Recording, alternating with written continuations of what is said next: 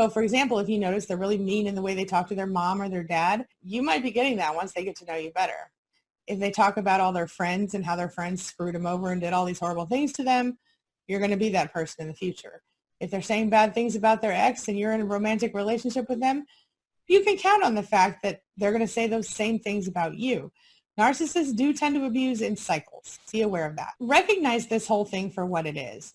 No matter how amazing they seem, if the red flags are there, as difficult as it might be, take the time to see them and extricate yourself before you're stuck, before you're too enmeshed with this person to get away. Don't make excuses for them, and don't minimize this behavior just because you like that person or you think they're attractive.